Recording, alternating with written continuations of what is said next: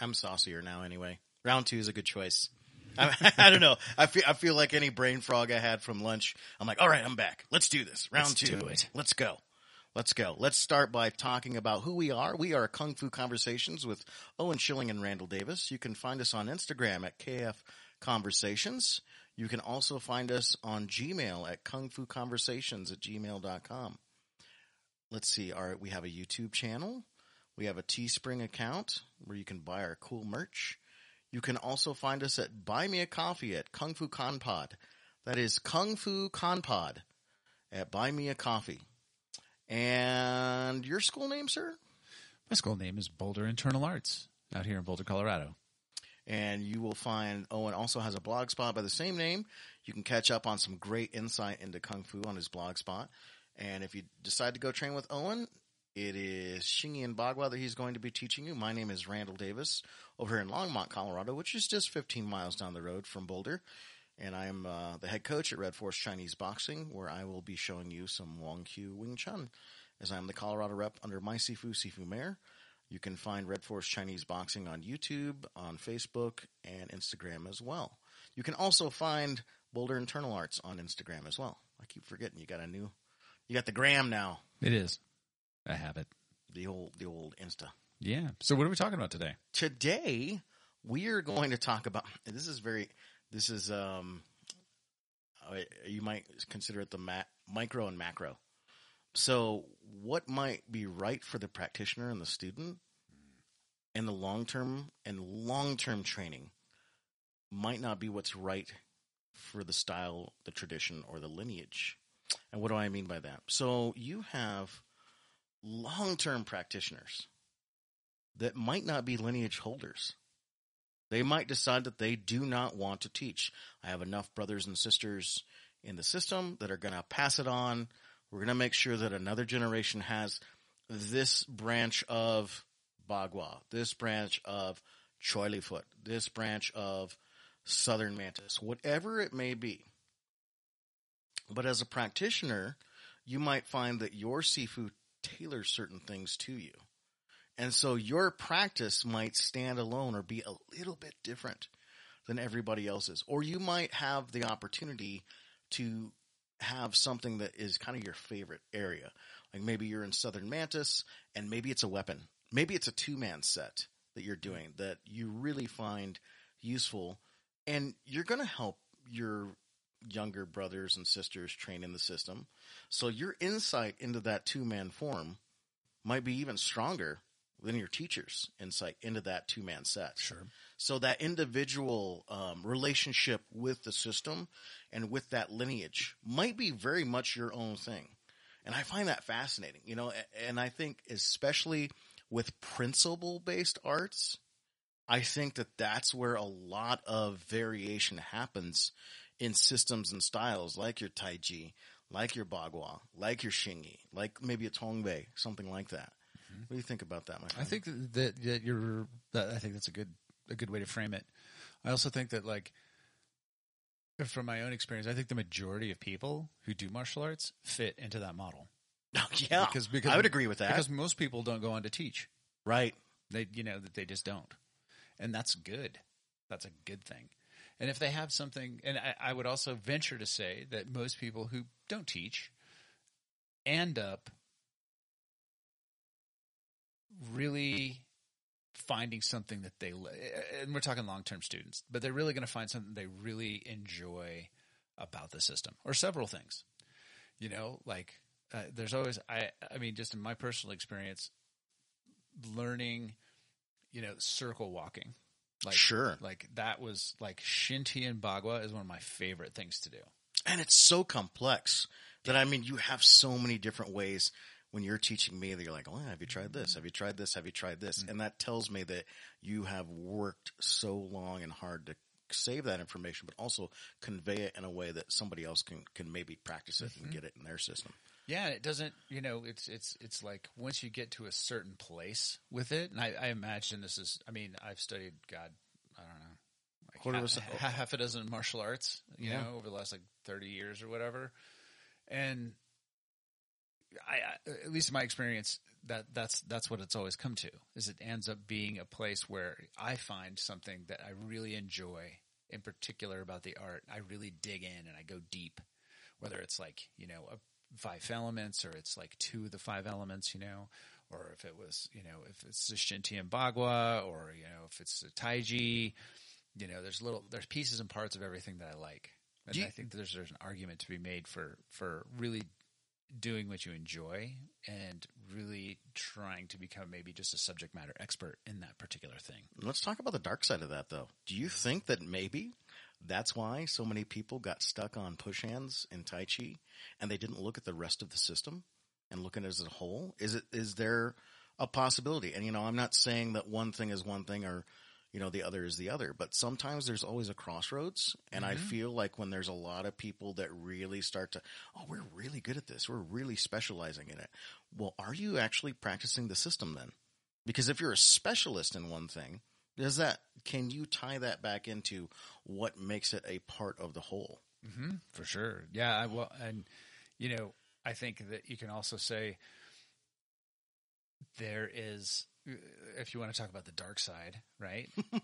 So maybe you should be. There's an argument to be made that maybe you should be doing the stuff that you don't like, because maybe that's the stuff you suck at, and maybe that's the place where you're really going to build your real skills. Yeah, as opposed to just doing the shit that you like or you're good at. Mm-hmm. You know, I find having a process too on let's call it eating bitter or being an adult and eating your vegetables. Right. I find having a process to do it, a way or a methodology to break down into the stuff that let's just say maybe you don't like it, but you're not as skilled at it. Mm-hmm. And maybe that's kind of like there's that disappointment factor as being a practitioner. It's like, I have done this fucking form for 20 years. Why, or, you know, this certain thing for 20 years, why am I still not reaching the next plateau? And I think sometimes as a practitioner, and it's a good practice to get into, especially if you ever decide that you do want to be a teacher, is breaking down whatever this process is. Maybe it's something with the Jibun Gong. You can't take the skill in the Jibun Gong and integrate it back into your live fire. Or maybe it's something with a power training method and you're really good at the power training method, but you're awful at applying it. Sure. So what is that barrier to entry? And maybe finding out, okay, mine was Pao Chuan. I was really having trouble going from, you know, straight to that rotated hips and then keeping the shoulders and everything else in the same line and sphere, you know, aligned and all this other stuff. And so I'm like, okay, well, don't just blow through the damn form. Mm-hmm. Why don't you take it down and I was actually doing sections of the form forward and backwards, just really slow. I was doing it exceedingly long, like extending the movement, almost yogic. And then I was doing it maybe a little bit smaller and trying to dial it down. And then I would go back to the proper range of motion with that movement, and I would try it over and over and over again. And so I had a methodology to tear that apart. And sure. And I think as a learner, you know, even if you don't teach, maybe that might be something that you can pass on to somebody else that's struggling with you. Because I mean, that's part of being a good training partner. Sure. You know, maybe we're too obsessed with some titles like Si Hing and Dai Si Hing, or you know, Sifu and Simu and all this other stuff, and maybe just be a good partner. Maybe be a good person to work with. Yeah, be a good student. You know, be a senior student in an organization, and not really teach, or you know, sometimes you help teach, or you help coach, like some of the younger people if you've got a particular skill set that they are, you know, they're struggling with, and maybe you have struggled with it and you've overcome that. That's exactly right. This is how I did it. I think that those, I don't know. I have a theory that like the best people in most schools are not teachers. They're just really dedicated practitioners and people who spend a lot of time, effort, and probably money, really drilling into the art and really trying to get the most out of it that they can. The quiet John and Jane in the corners. Kind of, yeah. Just banging it out. They've been there for years and years and years, you know, and you get to listen, you get to see who goes through the school and who makes it and who doesn't, and you know, what they struggled with and what you struggled with and all the other stuff too. It's very much that journey process. Yeah. You know, that long-term journey process.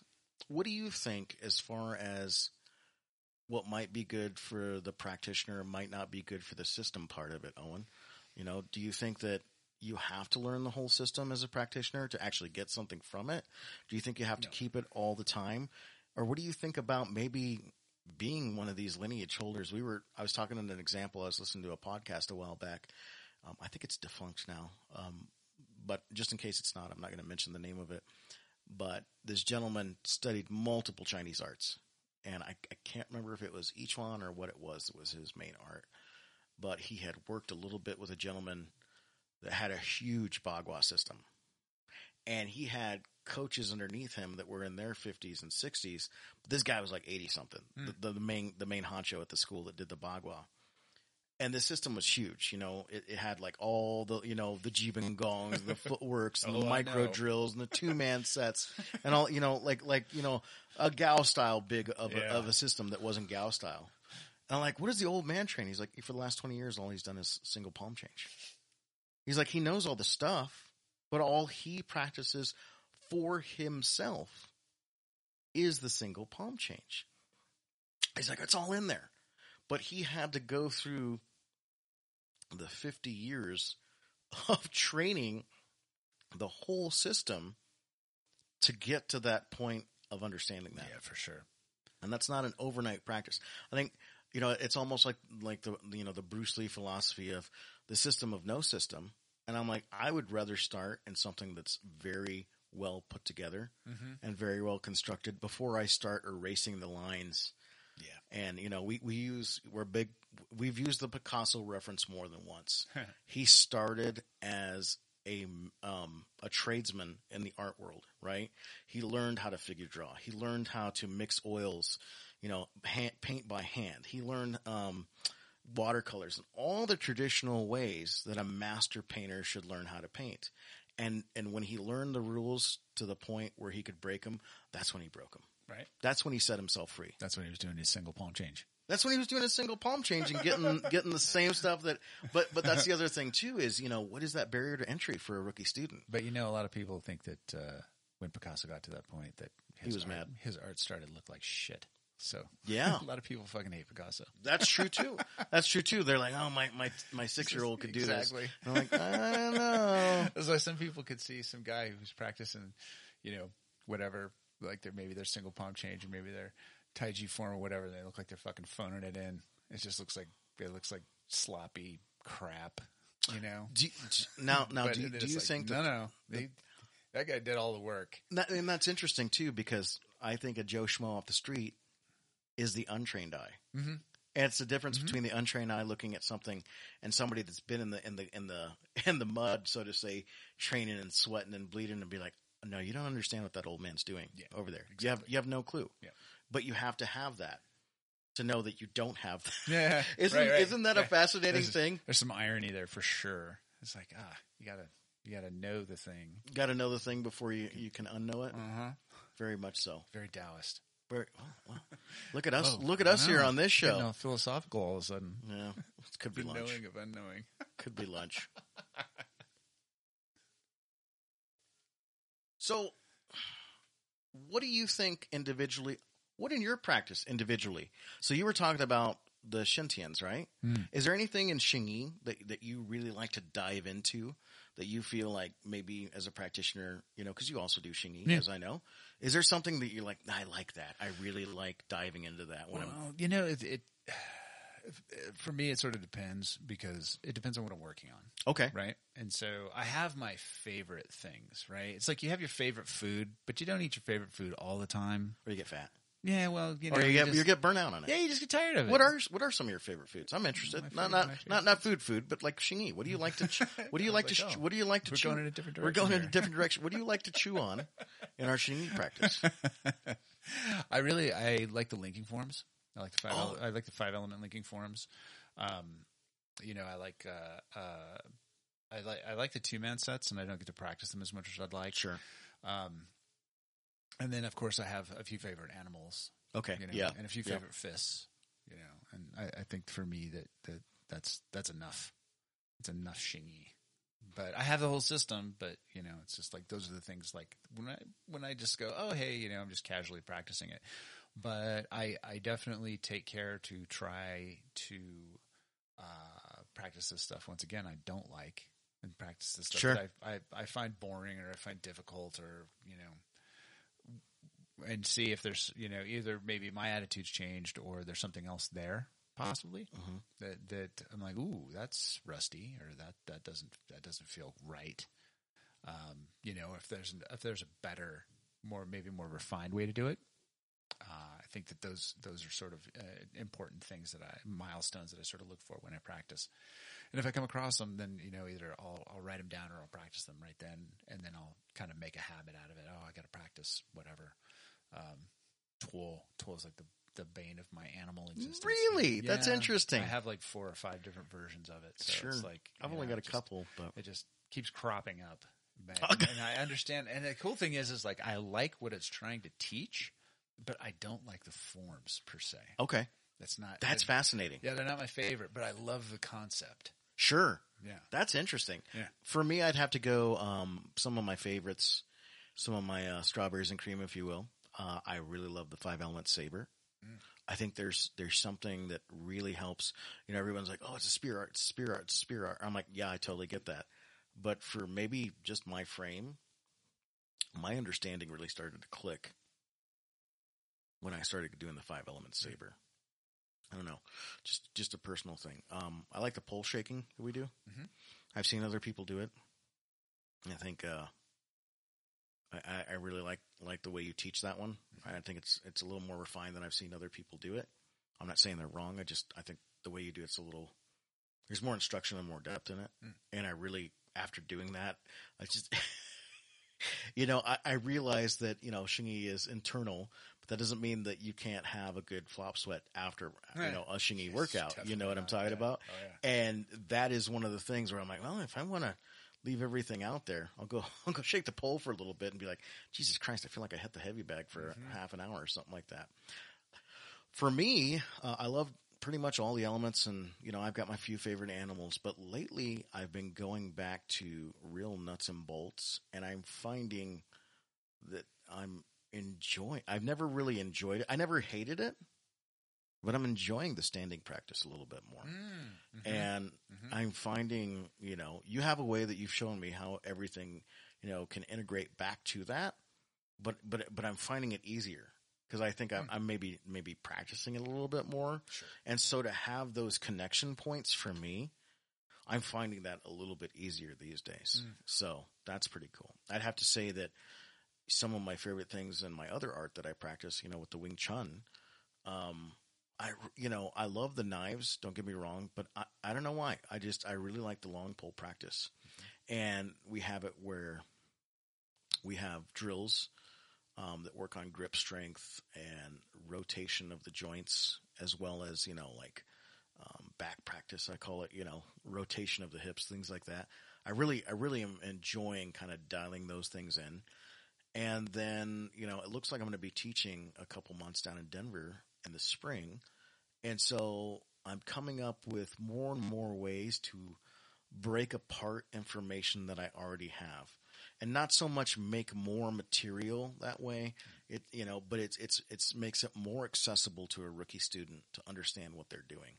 And so I really find that that's fun. And maybe that's more on the teacher than the practitioner side of things, but I still find it fun fundamentally as a practitioner, because I actually have to do the work as a practitioner to be able to get access to it to tear it apart. So I think that's kind of cool.